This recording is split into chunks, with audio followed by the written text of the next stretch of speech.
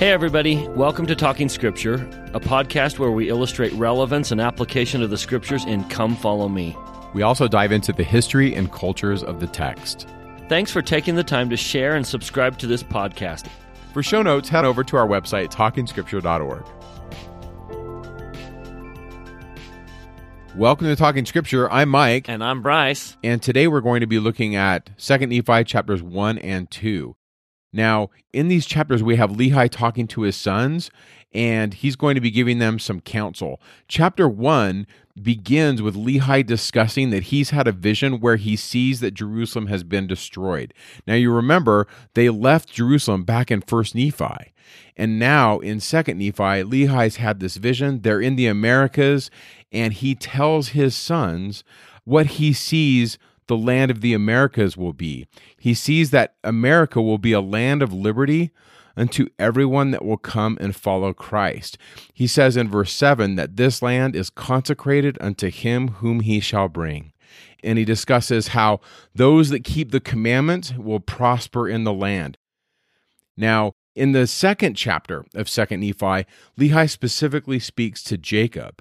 In my opinion, this chapter really is a landmark chapter because Lehi is offering Jacob and all of us an invitation to be beings who act and not those who are acted upon. He discusses the fall. Lehi even discusses this angel that falls from heaven that becomes the devil.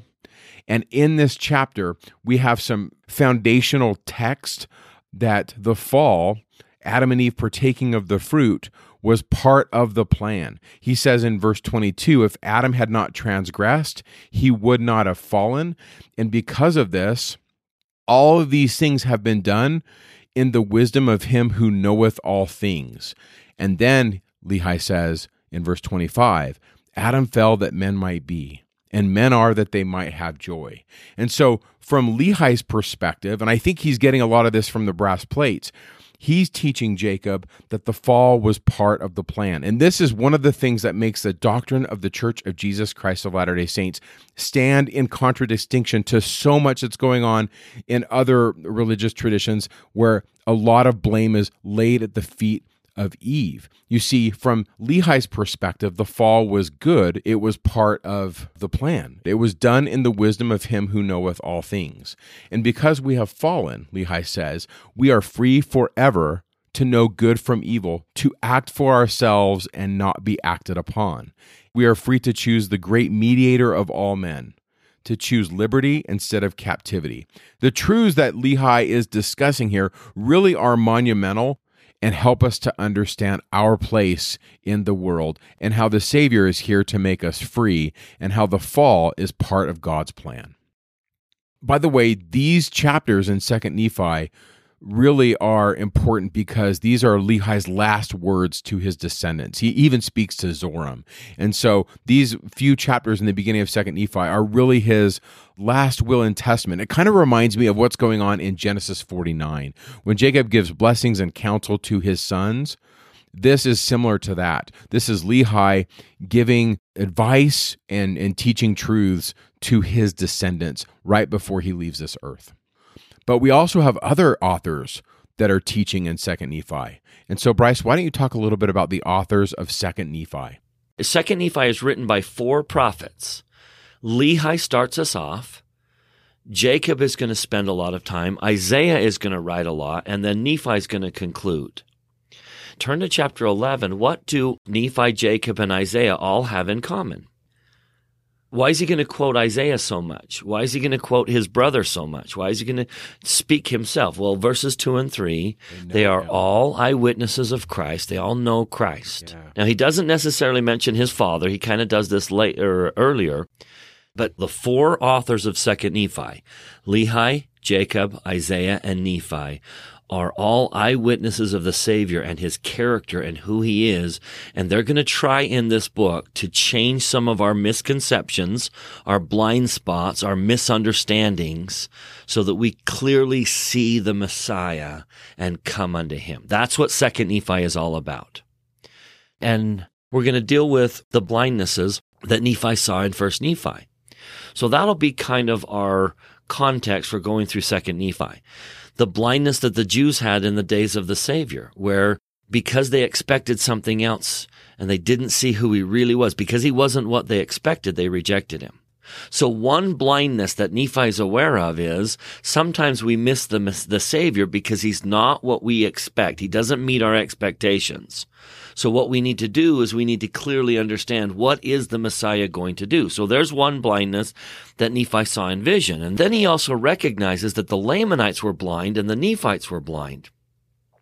And just like we talked about in our last podcast, Nephite blindness, when they got arrogant and proud, they didn't think they needed God. Nephite blindness is, I don't need him. And then Lamanite blindness is kind of an anger. They're so caught up in suffering and pain. It's not fair. It's not fair, and this, I don't deserve this, that they reject God because they're blinded by anger. Lamanite blindness is, I'm angry because I don't see his love. And then when the subject of the Gentiles came up, he saw that the Gentiles in our day, there's 2 Gentiles he addresses. The Gentiles in our day are blinded by the false religious ideas that blind them to truth that's right in front of them.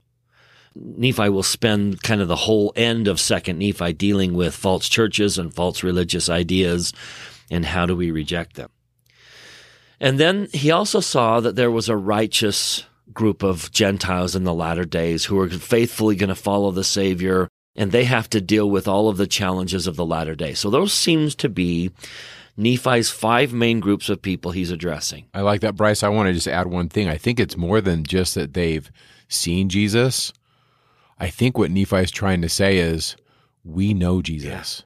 You can kind of see that common theme flowing throughout Nephi's writings. Good. So a lot of these chapters in 2nd Nephi, the front end, are going to be Lehi. It's kind of it's like the last will and testament of Lehi before he dies. Before I go out, I'm going to talk to each child, each group of people. So Lehi is going to tackle all these different groups. And so chapter 1, he's going to speak to Laman and Lemuel. Chapter 2, he's going to speak to his son Jacob. Chapter 3, he's going to speak to Joseph. And then chapter 4, he's going to speak to Zoram and then his grandchildren. Now, what we don't have in here is what he says to Sam and Nephi. I don't know why they're not in there. Nephi chose not to include them, but I would suggest that the ones he's including are trying to correct those ideas of let's see the Messiah. So let's start with why were Laman and Lemuel blind and how that blindness is like our blindness in the latter days. And so chapter 1 is Lehi to Laman and Lemuel. So Mike, take it away. What do you see in chapter 1? So I see a couple messages. One of them is this idea that they're asleep. Several times he says, awake and arise. Anciently in the first temple, when Israel came to the temple, part of the drama was that the Israelites would rise and they would stand before God and make a covenant. And so if we read it this way, look what it says in verse 10. If the day will come that they will reject the Holy One of Israel, the true Messiah, their Redeemer, their Lord and their God, behold, the judgments of him that is just shall rest upon them.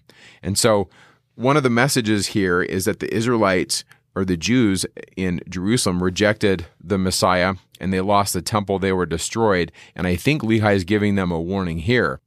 Look in verse 13.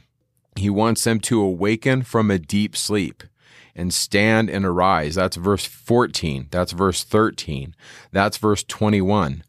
And that's verse 23. It's just, and so in my scriptures, I literally have this stuff circled and I'm connecting this. And what does Lehi want them to do? In my mind, I picture this image in the ancient Near East. The king at the end of the drama would be embraced by the priest that represented God. The embrace was read in conjunction with Psalm 2 and Psalm 110, where the kings proclaimed a son of God. And the embrace was the ultimate symbol for the atonement. And so there's a lot of literature out there on how the atonement and the embrace are connected. And it's right here. It's all throughout the narrative. But look right here in verse 15. The Lord has redeemed my soul from hell. I have beheld his glory, and I am encircled about eternally in the arms of his love. I think Lehi is begging his sons to awake and arise and become true men, become kings. And that image is just a sacred, holy image. In fact, right in front of me, I have a picture of Lehi, and he's gathering his sons around him, and he's embracing them. And that's the image, Bryce, that I have of God. he wants us to come to him. Yeah. And here in chapter 1, there's a beautiful symbolism. See, Laman and Lemuel are like you and I rejecting Nephi. So sometimes we're angry at God like Laman and Lemuel were angry at Nephi. So this is that Lamanite blinders.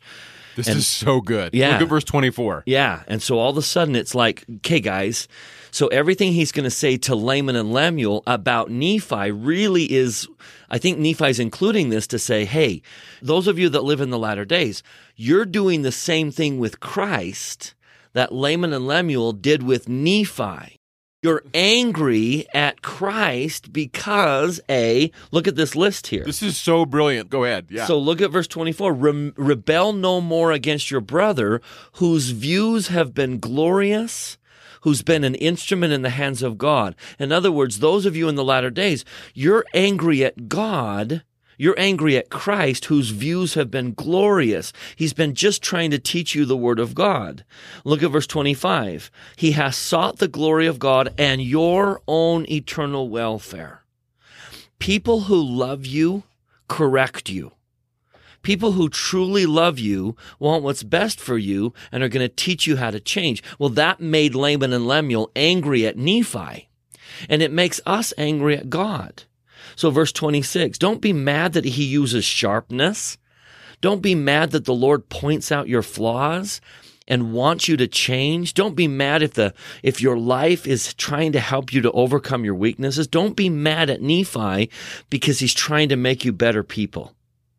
Don't be mad at God because he loves you enough to try and change you. He's going to speak with sharpness. He's going to use the Holy Ghost. He's going to say things that maybe you don't want to hear.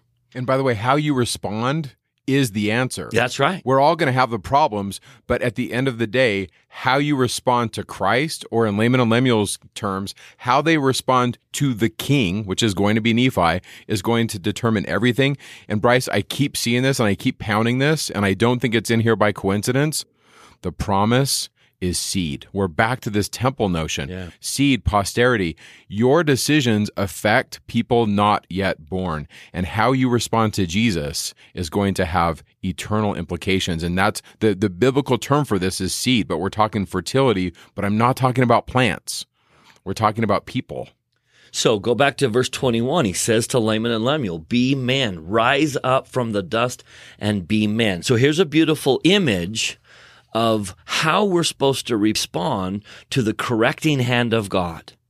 So the way they should have responded to Nephi is the way you and I should respond to God when his only desire is to bless our lives and make us better people. We need to be men, notice in verse 21, determined in one mind and in one heart, united in all things. So I've thought a lot about what does it mean to be one. And I remember asking a group of teenagers, what does it mean that your parents are one? And they said, well, it means if you ask the one, they'll say the same thing that the other one will say. You know, if mom doesn't want you to go to the movie, then dad won't want you to go to the movie either. And then I asked the question, what does it mean if you and your mom and your dad are one? And they rolled their eyes like, well, then you just don't even ask. Well, why don't you ask? Because you know what they're going to say. And I said, is that oneness with mom and dad? Just because you can anticipate what they're going to say, are you one with mom and dad? If you are one with mom and dad, why don't you ask? And all of a sudden one girl realized, because you want for yourself what mom and dad want for you. Boom, there it is. Now you're one with God. Yeah, that's it. When you want for you what God wants for you, you're one with God. So the plea here with Nephi and with all of us, Laman and Lemuel, the plea here is be one with God. Want for yourselves what God wants for you. So verse 23, put on the armor of righteousness. Shake off the chains with which you are bound. It's almost That's all God wants. Take off the garments of the world and put on the robe of light. Because it's not going to make you happy. Yeah. There's no chain that's going to make you happy. Take off the chains. What God wants to give me is better than anything I want instead. Let's talk about this. What do you think as a parent? because you're a parent. Yeah. You know a little bit about kids. I think you've had a couple children, and I've had a couple children, and I've been a child. So here's my question. How, as a parent, how do you do this? Because can you sense Lehi? He's just like, guys, seriously, like, you're messing up. It's so hard. We weren't planning on talking about this, but I'm just like, as Bryce is talking, I'm like, okay, wait, stop. Let's do some practical rubber hitting the road. How do you do this? I want to hear your take, and then I'll give you mine, which they're probably going to be different. What do you think? How do you help a child know that what I want for you is your happiness? And what I'm trying to do is bring about your happiness. But children often think my way is better. My way is better than mom's way, than dad's way. And it's really hard when they stubbornly hold to that. And I don't know that there's a magic wand that simply says, wake up, but that magic day when the child realizes, oh my goodness, my mom wanted what was best for me. And then all of a sudden there's that acceptance and that friendship, and then it's love. I taught a student who got involved in drugs, and his mom sent him to rehab. And he confessed to me, I hated my mom. I hated my mom. I was so mad at her. And then he started to weep. But now I realize no one loved me more than she did. I don't know that there's a magic way to take that blinder off other than love and care and taking time with a child. Nephi wanted for Laman and Lemuel what was best for them. God wants for us what is best for us, but sometimes we're stubborn children and we think my way is the best way. You know, I got to say this, Bryce. I've had one of my children who was very much, I know what I'm doing. And he and I butted heads. And it wasn't until I kind of relaxed and let go. He's kind of like the Apostle Paul. Like, if you've read about Paul before he became Paul, he was just pretty much, he had his fist tightened and he was just like, I'm doing this. And I think sometimes that child that's very stubborn and strong-willed can be one of the greatest tools of God. Once you kind of channel that power, I think this is what you're saying, Bryce. I'm going to read this and I want your take on this too. It's section 121, and it's about how we should exercise power and authority. And I see kind of Lehi doing this, but we don't have the whole record, so we don't really know. But in section 121, like, how do we deal with this? And the Lord says, you know, we've learned by sad experience that pretty much people get power to their head. And that's not a good thing. And then he says in verse 41, no power influence ought to be maintained by virtue of this priesthood, only by persuasion and long suffering. And then go to verse 45. Let thy bowels be full of charity towards all men and to the household of faith, and let virtue garnish thy thoughts unceasingly. And then you're going to have the Holy Ghost. Go to verse 46. The Holy Ghost shall be thy constant companion, and thy scepter an unchanging scepter of righteousness and truth, and thy dominion, children, dominion. If you're a king and a queen, the dominion are the subjects. If a family is a kingdom, your children, shall be an everlasting dominion. We're back to seed. And without compulsory means, it, the children, will flow into thee forever and ever. And I think there's something about that. God has all this power, and maybe, I did not know we were going to talk about this, Bryce, but maybe this flows right into 2 Nephi 2 and some of this other stuff is, who is God? And what kind of being is he? Right. And I think as a father, I just can't compel my kid. I can't force him to get religion. I can't force him to love his mom. I can't. And I think that's the delicate balance of how to be a parent. And I just empathize with Lehi, I guess is what I'm trying to say. But there's a great message. You can see that from so many perspectives. You can look at this and say, sometimes we're Lehi trying to get his children to wake up and see, but often we're Laman and Lemuel. Yeah. And we're the blind ones, and we're stubbornly saying, oh, I hate when God tells me what to do. I hate all these commandments, and I hate all these restrictions, until we realize this really is Heavenly Father trying to say, I want you to be happy, and here's how to be happy. And the sad thing is Isaiah tells a story that, hey, if you resent God, if you resent the wall that he put up to protect you from the enemy, he'll tear the wall down and the enemy will come and destroy you. I can totally see why Nephi throws this chapter in, because in the latter days, so many people are angry at God because he's doing something for their benefit that they don't like, and they're angry. Yeah. Which now leads us to chapter 2, because one of the reasons we're angry at God is because of the environment he set up. It's not fair. Why it doesn't make sense. Messed up world. It's so messed up. This world doesn't make sense. I have a hard time seeing the love of God in this world where there's so much pain and suffering and opposition. And so now we're going to throw in chapter 2 where Lehi says, okay, guys, this is why the world is messed up. Let's see God and his purposes and why this world is messed up. So that's 2 Nephi chapter 2. So we're in this world of oppositions. We're in this world where we can't do it by ourselves. I love verse 8. No flesh can dwell in the presence of God, save it be through the merits, mercy, and grace of the Holy Messiah, who layeth down his life according to the flesh. And why? To bring to pass the resurrection of the dead. That is Lehi's testimony. That's my testimony. None of us are going to make it. I love Bryce, verse 3. Yeah. It gives me so much hope because I see all my faults and I see all the times I mess up as a father and as a teacher. I love where it says, Lehi says, wherefore I know, verse 3, that thou art redeemed because of the righteousness of thy Redeemer. He doesn't say, Jacob, I know you're redeemed because you're such a good kid, because you got straight A's, because you don't break the law of Moses. He says, I know you're going to make it because I've seen Jesus. And I just want to add my testimony to that. If you believe in Jesus and you hitch your wagon to him, he'll get you there. Yeah. That's powerful. And here's how he's going to get you there. So let me just give a brief overview of 2 Nephi chapter 2, okay? God is a being that acts. He has freedom to act. Freedom, eternally and earthly, comes from the right use of agency. You'll never gain freedom until you make a right choice. Captivity comes from the wrong use of agency. Now, in order for men to have agency, they have to have the power to choose, which is made possible by opposition. And some choices are right and some choices are wrong. And the way we know the difference is by the law. The law tells us which choices are right and which choices are wrong. And Lehi is going to say there must be an enticement. You need to be enticed to do both good and evil in order to truly have a choice. Well, this whole environment of law and choice and opposition is made possible because of the fall. And the fall brought to pass an environment in which we could choose. Now, in that environment of choosing, wrong choices are going to be part of the program. And so to overcome their captivity, Christ was sent to atone for our mistakes.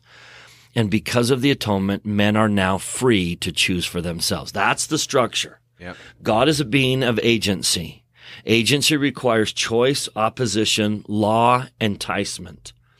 The fall made that environment possible. So don't curse God that we live in a fallen world. It's part of the plan. And when we make wrong choices, the atonement is going to remove the captivity. Therefore, the summary here is in verse 27, because of all these things, because of the fall, because of the creation, because of atonement, because of agency, you are now free to choose. So use your agency to gain freedom so that we can eventually have the happiness that God has. And we'll put a really nice chart out there in the show notes where you can see everything Bryce is talking about. I think if you're a teacher, it's just a really good chart on how agency works. Bryce, I just think this is brilliant structurally. Yeah. Explaining like the nature of reality. I mean, some people spend their lives reading philosophy, and you just get into 2 Nephi 2, and there's so many theological and philosophical boxes that are being checked off in Lehi's discussion about the nature of the universe and where this is coming from, and who do we blame opposition on, and why are we here? And it's just really good. And I really like how his whole logic, I love the verse 13, the logic here. He says, if there's no law, then there's no sin. And if there's no sin, there's no righteousness. And if there's no righteousness, then there's no happiness. And if there's no righteousness nor happiness, then there's no punishment or misery. And if these things are not, there is no God. So Lehi's just walking you through some of these logical hoops about life. Yeah. So let me even interpret that in practical words. If there weren't something telling you right from wrong, then you couldn't choose. If you can't choose, you'll never gain freedom. Yes, you can avoid captivity, but you'll never gain freedom. Therefore, all of God's purposes are null and void because you cannot gain the freedom that God himself has, the freedom to create worlds, the freedom of happiness that he has. So if you don't have law, Nothing exists. You have to have a source that says this is the right choice and that's the wrong choice. So all of these things that people criticize, well, I'm angry that there's opposition. I'm angry that people are enticed to do wrong. I'm angry that people have freedom to choose. Everyone says, I want to be able to choose, but I don't want anyone else to be free to choose. And the Lord says, no, everyone's free to choose, which means their bad choices may have a harmful effect on you. But here's why men can choose. This is an absolutely brilliant chapter to explain the purposes of God. Those of you who are rejecting God because you misunderstand how He's running the program need to understand the program. You need to understand agency and what agency costs us.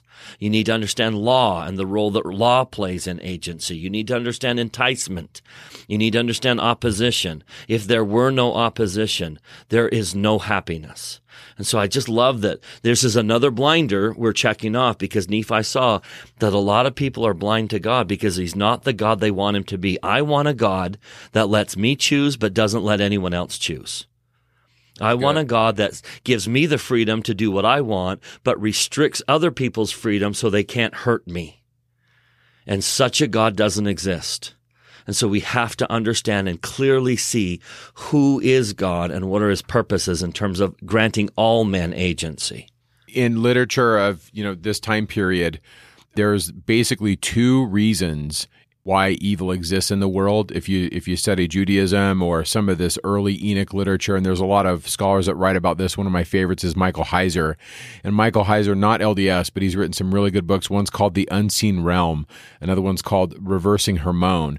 And he talks about the tradition that the Christian churches, that Christianity we don't really hammer in on, was this rebellion in the heavens. And that's Genesis 6. The one we usually hammer on is the fall. Adam and Eve and the fall. And what's interesting to me is Lehi says in verse 17 of the second chapter, he says, I, Lehi, according to the things which I have read, must needs suppose that an angel of God, according to that which is written, has fallen and become the devil. So, he hasn't had it as a vision necessarily, but he says, I'm learning this from the brass plates. And then in the 18th verse, he's going to call him that old serpent who's the devil. In Christianity today, we call him Satan. But, whatever you want to call him, Lehi says there's one of the reasons for evil. But notice how he undoes the fall. And Bryce, I think this makes us distinct from our other Christian friends because of the Book of Mormon, because of Lehi's understanding of the brass plates. He doesn't castigate Eve. He doesn't throw her under the bus. He says, no, Eve was doing a good thing in the sense of, well, if there was no fall, verse 23, there would have been no children. And so, verse 25, Adam fell that men might be. So he sees this as a necessary thing. If you want to look at this big picture, Bryce, I think that as a metaphor, the fall would be a great story about us. Let's read Adam and Eve as our story. And we consciously chose to come to this earth, and it's a good thing. It's good that we're here. See, a lot of people think that if they had not partaken of the tree, they stay in the Garden of Eden, and their life is peaceful and wonderful. And the reality is wrong. The fall was part of the plan all along, because look very carefully at verse 23. They were not happy in Eden. They weren't. They were in a state of innocence, having no joy, for they knew no misery, doing no good, for they knew no sin. Adam never woke up and said, what a beautiful day it is. As compared to what? He didn't have any. That's why we needed opposition. They would not have been happy in Eden. As much as we long for an Edenic state, and we long for all of our problems to go away in a world that doesn't have thorns and noxious weeds and challenges, Lehi's trying to say, no, you don't get it. Such a world would not make you happy, because there's no agency in that world. There's no ability to choose if there's no opposition. And so they had to fall in order to create this mortal state in which they could have children, they could know, they could experience, they could be tempted. They had to have opposition. An interesting word I want to talk about too that goes with that, Bryce, is verse 18, where it says the devil came to them and said, at the very end of the verse, it says, ye shall be as God, knowing good and evil. And then in the 26th verse, they're redeemed from the fall. They have become free forever. And then here's the phrase, knowing good from evil. And I really like, just that word, good and evil versus good from evil, And I don't remember the talk, Bryce, maybe you do, but I remember it was Elder Oaks, and he was just talking about his dad, and he was a young man, and he said, Dad, I want to try, what would it be like if I tried alcohol? And his dad's like, well, you don't want to do that. And he's like, well, I don't know what it tastes like. Remember that story? And his dad pulls over, and there's a cow patty, and he says, why don't you go get some of that cow patty and eat it? And young Dallin H. Oaks is like, I don't need to eat that. And he's like, well, why not? You've never tasted it. And the message was essentially, you don't need to eat a cow patty to know that it's bad. And I like that right in this text, just a subtle word, how the adversary, he takes a true sentence and he just kind of tweaks one word just a little bit. Yep. I love 2 Nephi chapter 2. Great commentary. Again, do you see the blinder that Nephi's trying to correct? Don't be blind to God, because the world in which we live isn't what you expect it to be. Sometimes people think this world doesn't reflect a loving God because there's opposition. Wrong. This world does reflect a loving God because there's opposition. No other way could you be happy. And so we're correcting that false idea that opposition is an evidence that God doesn't exist. No, opposition is required for agency, which is the only way we can truly be happy and be like God, is if we learn to act for ourselves. So I got one more thing on this chapter. There's so much, but one more thing. What is a happy person? A being who acts and is not acted upon. And I think this is also portrayed in the lives of Nephi versus his brothers. Nephi's acting and his brothers are being acted upon. And so I want to geek out just for a second on the name of God, Exodus 3:13, where Moses says, okay, Lord, you want me to go to the Israelites? What am I going to tell them is your name? And then there's this really strange verse in the English King James Bible in Exodus 3:14, where he says, well, go and tell them that my name is I am that I am. And I remember as a young man reading that going, I don't even know, what in the heck is that even saying? And as I've grown and gotten into, some books and been a little bit nerdy. So this is a really good book by Frank Moore Cross. And he says this, he's a Bible scholar. He's trying to figure out what is this? And he says, the accumulated evidence strongly supports the view that the name Yahweh is a causative imperfect of the Canaanite Proto-Hebrew verb hue, which is to be. Therefore, the divine name Yahweh, according to this view, literally means he who causes to be, or even he who creates. What he's saying in this, there's a lot more to unpack here, but what he's saying is I am that I am, Ehyeh asher Ehyeh, is he believes that is where Yahweh comes from. That phrase in Exodus 3:14 is not Yahweh. That phrase, it's complicated, but it means perhaps I am that I am, or I will be who I will be, or I will cause what I will cause to be. The Bible scholar Christine Hayes says, we really don't know what it is, but it has something to do with being. So then Moses says, well, what are you? And God says, I am who I am, or I will cause to be what I will cause to be. And so Moses, wisely enough, she says, converts that into a third-person formula. Okay, he will be who he will be. He is who he is. Yahweh asher Yahweh. God's answer to the question of his name is this sentence, and Moses converts it from a first person to a third person sentence. He will be who he will be. He is who he is, or he will cause to be. And she goes on, and I'll put this in the show notes. But my point is, and this is where I think the Book of Mormon does this beautifully, it's such a complex concept of the name of God, and he has lots of names, but the concept of his name is packaged throughout Nephi's narrative. Nephi is just screaming, let me show you who God is. He puts you in this realm of opposition, and even the hero has to get tied up on a boat. In other words, none of us are going to make it through without pain. And throughout the whole thing, Nephi's trying to say, do you want to be happy?